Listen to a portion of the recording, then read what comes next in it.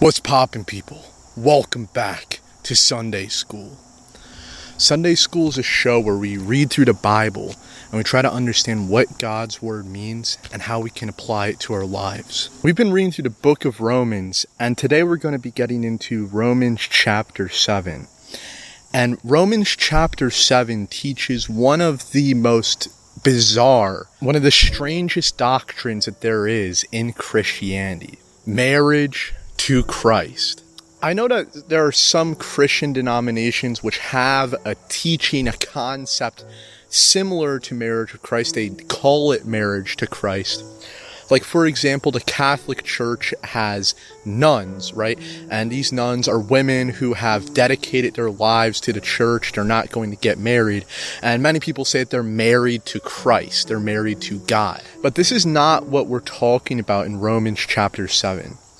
Romans chapter 7 is going to teach, as we see, that the average believer, the average Christian, male or female, is married to Jesus. And I know that might sound very, very strange and very bizarre, but the fact is that is what we're going to see here today. So before we get into the text, I just want to recap how we got here and kind of summarize the last two chapters, because there's a lot of information that has been contained in the last two chapters that are very important, and we got to look at all of these contextually because they all play into how we're getting to chapter 7. So in chapters 3 and 4, we really establish that salvation is through faith alone in Christ alone, that Jesus sacrificed himself on the cross for us, and that if we believe in him and we trust in him, we will go to heaven. In Romans chapter 5, Paul starts to get into how it is, by what mechanisms are we getting rewarded for what Jesus did? You know, why is it that something Jesus did 2,000 years ago makes us go to heaven 2,000 years later, right? And Paul talks about how it's similar to original sin, to Adam and Eve, and how Adam and Eve, they ate the fruit of the knowledge of good and evil, and because of that, they were punished with death. And since we were inside of Adam's body, right, inside, you know, not to be vulgar, but inside his testicles, inside of his genetics, we have been punished in the same way. It's not that we're getting punished like for his sins, but that human nature itself has been changed. And since we are of the same species, human, our nature itself has in a way been changed. We no longer live forever, but we have the capability to die.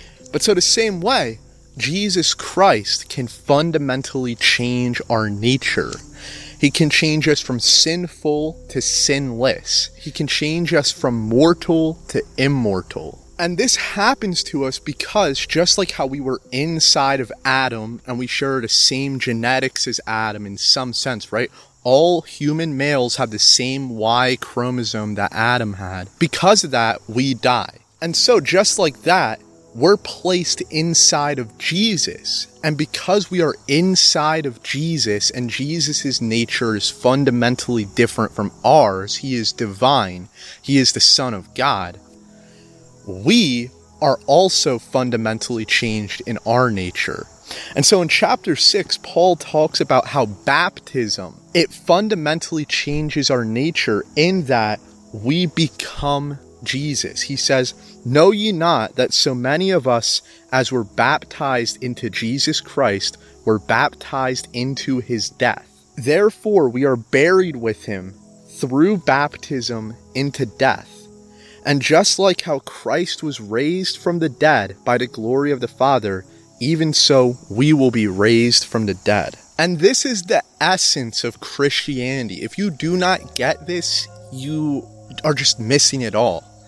Christianity teaches that we become Jesus, that Jesus lives inside of us. As Christians, what we believe fundamentally is that if we put our faith and trust in Jesus, that we will be transformed in the eyes of God. And we will take Jesus' place in heaven that he earned through his righteous life. And he will take our place in hell, in the grave, through his death on the cross. That is the belief of Christianity, that Jesus made a blood sacrifice and that he was punished in our place so that we do not have to be punished. But chapter 6 also gets into another question, which is, if this is the gospel message, does that mean that we have free license to sin? And Paul's answer is no, we do not have free license to sin because our nature has been fundamentally changed. And so even though we're not being held accountable to the law, we are not under the law, we do not have to be a good person to go to heaven because Jesus was a good person for us, right? Jesus was a good person, so you don't have to be a good person. That's what it literally teaches, the Bible. But even though that's the case, what Jesus did changes us and makes us turn from sin. But now, being made free from sin, you have become servants of God, and you have fruits unto holiness and everlasting life. For the wages of sin is death, but the gift of God is eternal life through Jesus Christ our Lord. So what Paul gets into in chapter 7 is he's going to get into more of what the mechanism is behind us getting saved. What happens?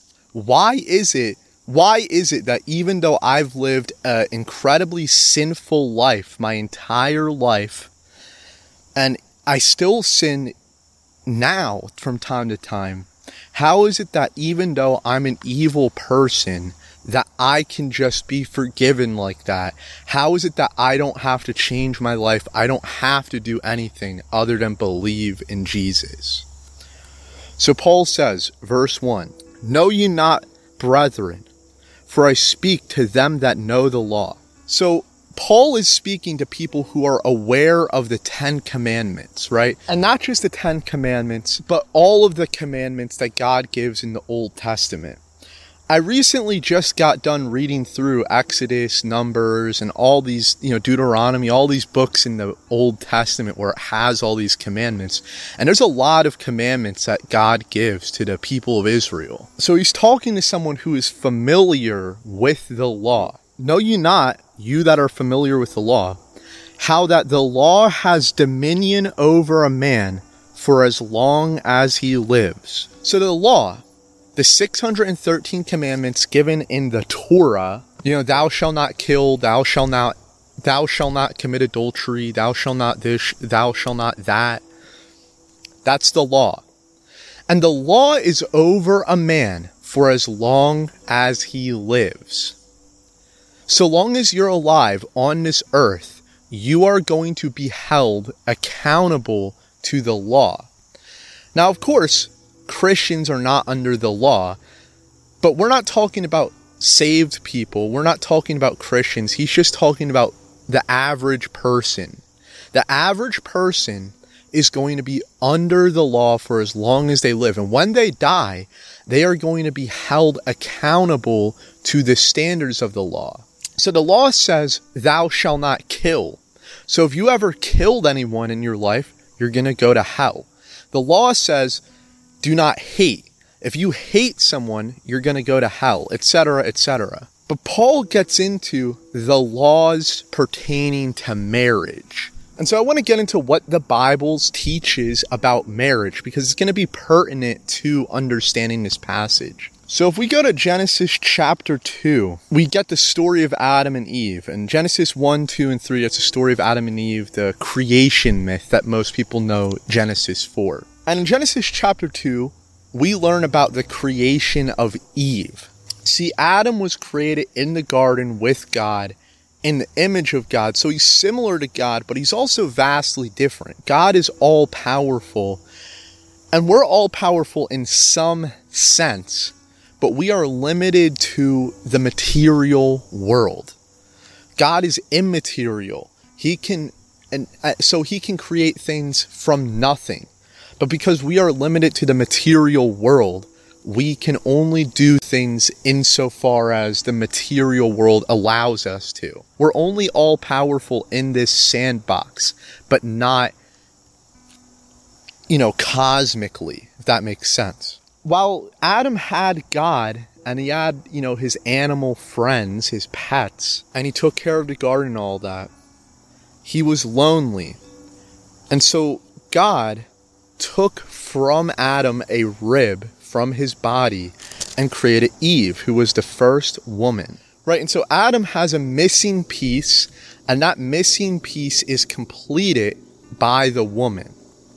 And so it says at the very end of Genesis chapter 2, after it tells this story about God creating Eve, it says, therefore, so because of this, because of what we just read about God creating Eve out of the man's rib, and so the man has a missing piece that's fulfilled by the woman, therefore, because of that, a man will leave his father and mother and will cleave unto his wife, and they will become one flesh. See, when you get married to someone, you become one flesh, right? That's intimacy. If you have a healthy marital relationship, you kind of just know what your wife is thinking. Your wife knows what you're thinking.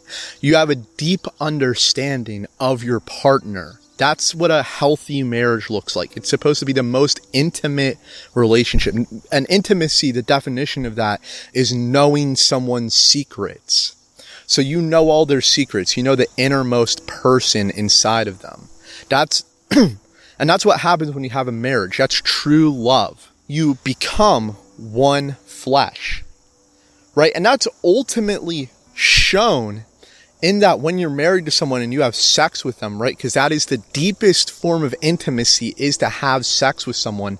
Not only do you cognitively, mentally understand this person, not only have you been told about their inside, but you have been inside of them. That is the deepest form of intimacy. And when you're inside of this woman, or this man is inside of you, if you're a woman, what happens? You create a baby.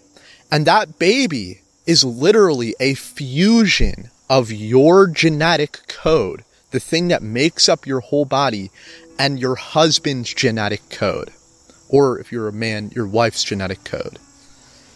And it's fused together. Both of you literally do become one flesh. So this is a teaching on marriage. This is what a marriage is. It's having deep love and intimacy towards another person, so much so that you become one flesh in this mysterious way, this more mysterious way that you and them kind of almost become like the same person, like a clone, like the female clone of you, or the male clone of you if you're a woman.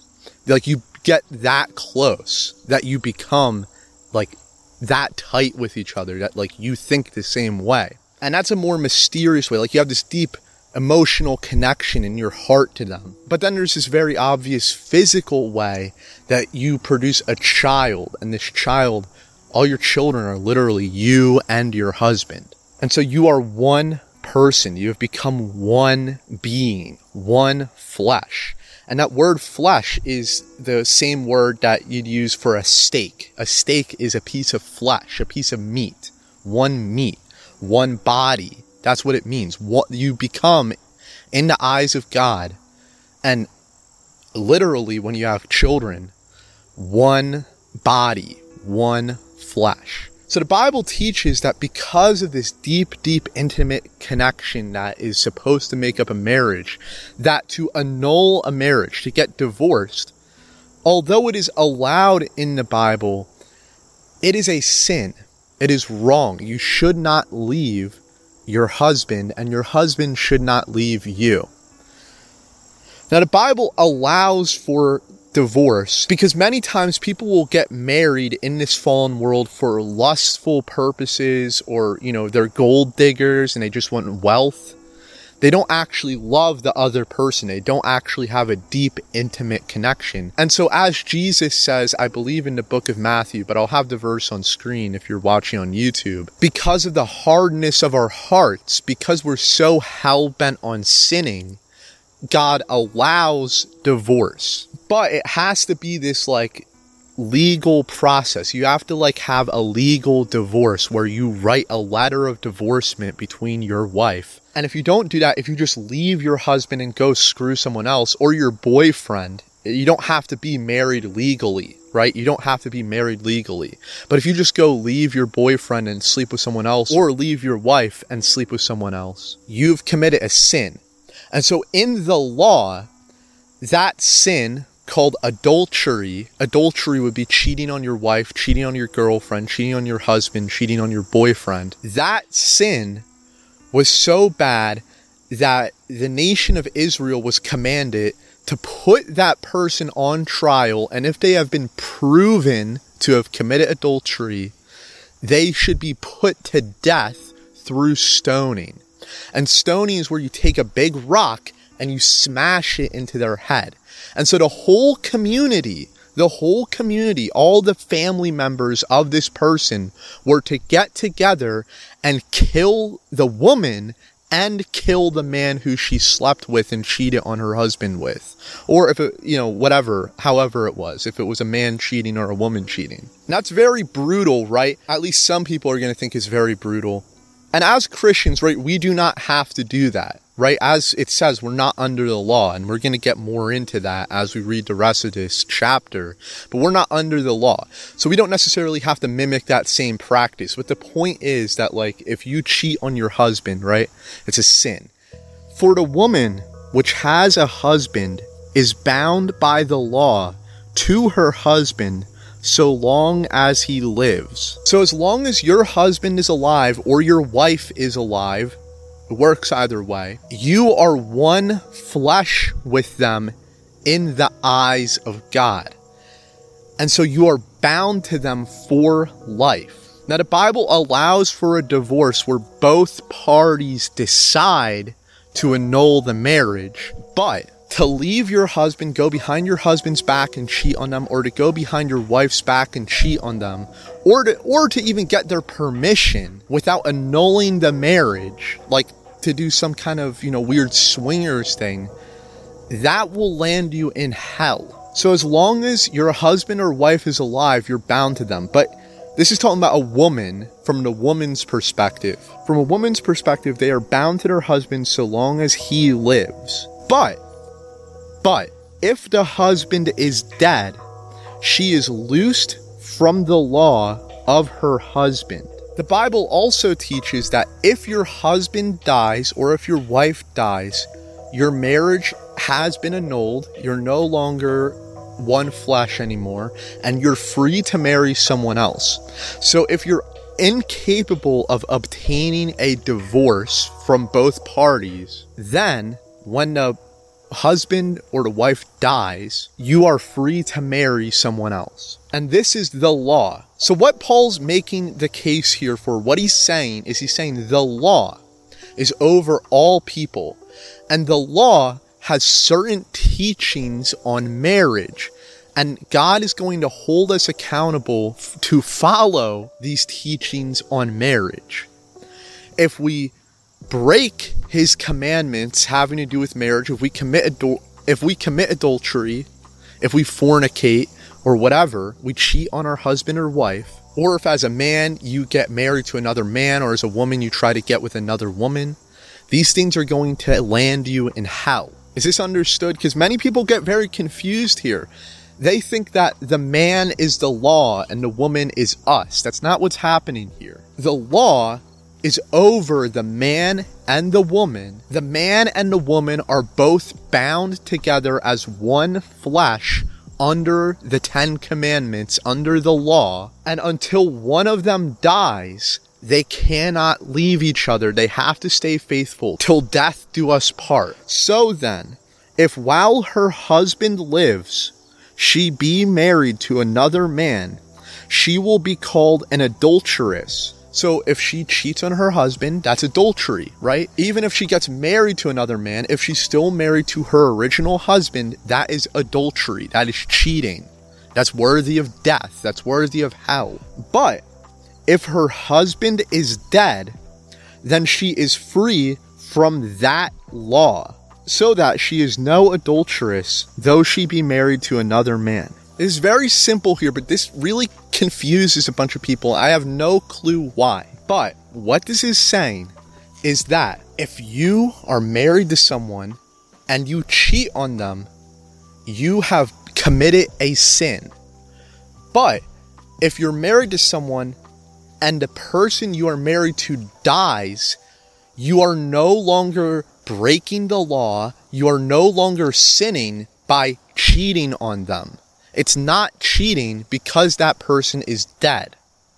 So if they are alive, it's cheating. It's a sin. It is breaking the law. But if they're dead, it's no longer a sin and it's no longer breaking the law. The law did not die. The husband died. The woman did not die. The husband died. It's still a sin to cheat on your husband, but if your husband does not exist anymore, then you don't have a marriage. So therefore, you're no longer under the law of marriage. So he talks about all this stuff to do with marriage because he's going to get into how we get saved by Christ.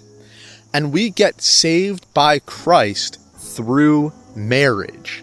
But it's a different kind of marriage. Wherefore, my brethren, you are become dead to the law by the body of Christ, that you should be married to another, even to him who is raised from the dead, that we should bring forth fruit unto God.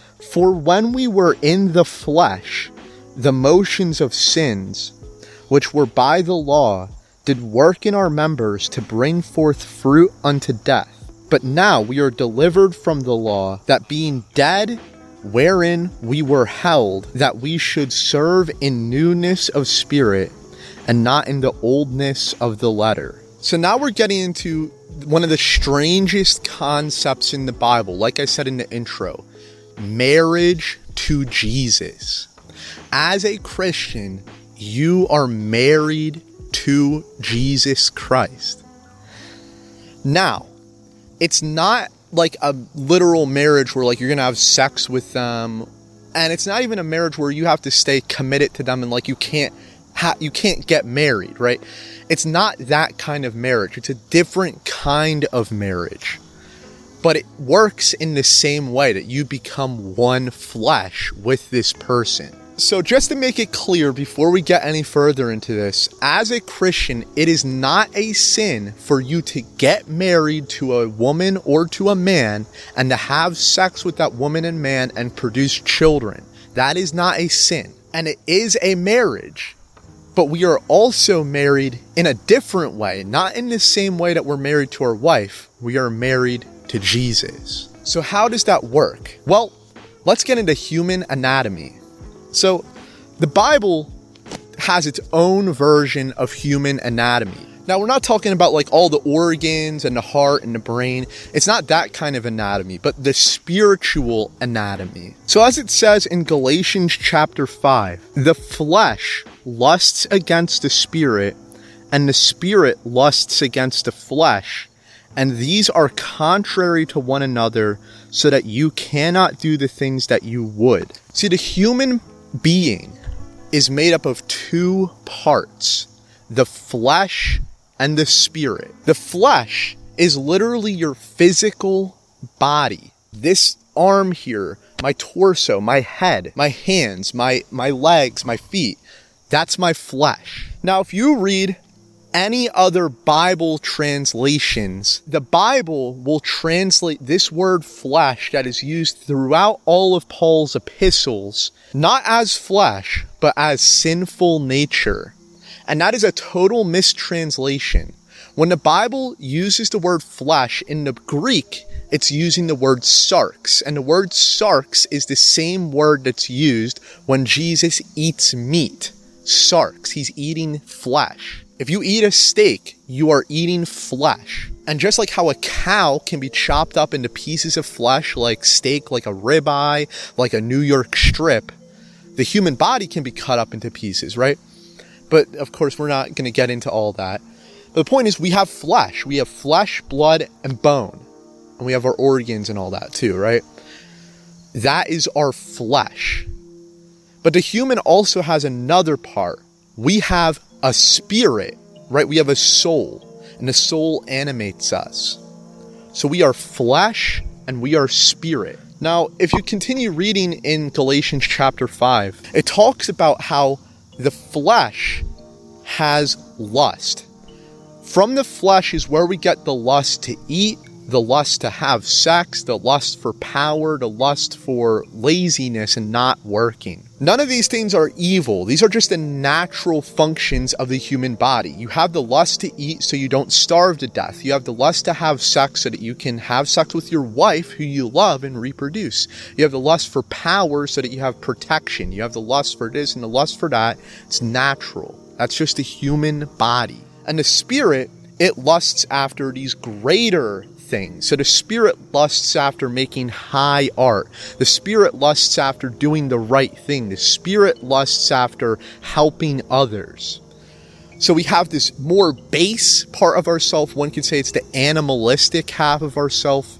And then we have the higher spiritual part of ourself, the intellectual part of ourself that wants to do great things, make great art, help others, do the right thing. And these two parts of us make up our body.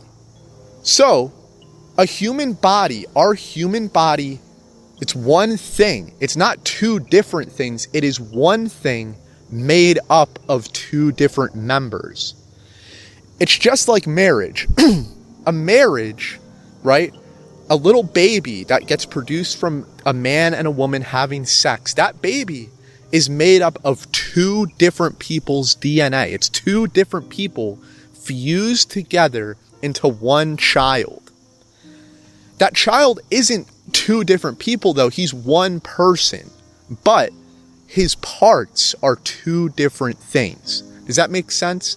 So as a person, there's no separation between your flesh and your spirit. They are one thing that make up you. The spirit is what animates the flesh. The flesh is what gives the spirit the ability to interact with the physical world. You guys grasping this? We are bound to our flesh, and the flesh is bound to our spirit as long as we live. So long as I am alive, my flesh and my spirit are one. But when we die, our flesh and our spirit get separated. And so, if our flesh and our spirit is to be separated, our marriage to it is annulled. Now the flesh, our physical body, is the part of us that wants to sin. But what the Bible teaches is that our flesh, in the eyes of God, has died. It has been annulled. This marriage from my body to my spirit, the spirit is the higher part of me, the flesh is the baser part of me. This marriage has been annulled, and my spirit is divorced from my body. And my spirit has been remarried to Jesus. And we are in the body of Christ. And so when we are judged, we will not be judged by God and be held accountable for what our flesh does in this physical world, because the marriage our spirit has to our flesh has been annulled. Instead, we will be judged by what Jesus did, because our spirit has been married to his body. So I'm totally out of time. My camera's about to die. But I hope that this opens up your eyes and gives you a greater understanding of the gospel. Thank you for watching. You can listen to this on Spotify and all the podcasting platforms. Thanks for watching. See you next time.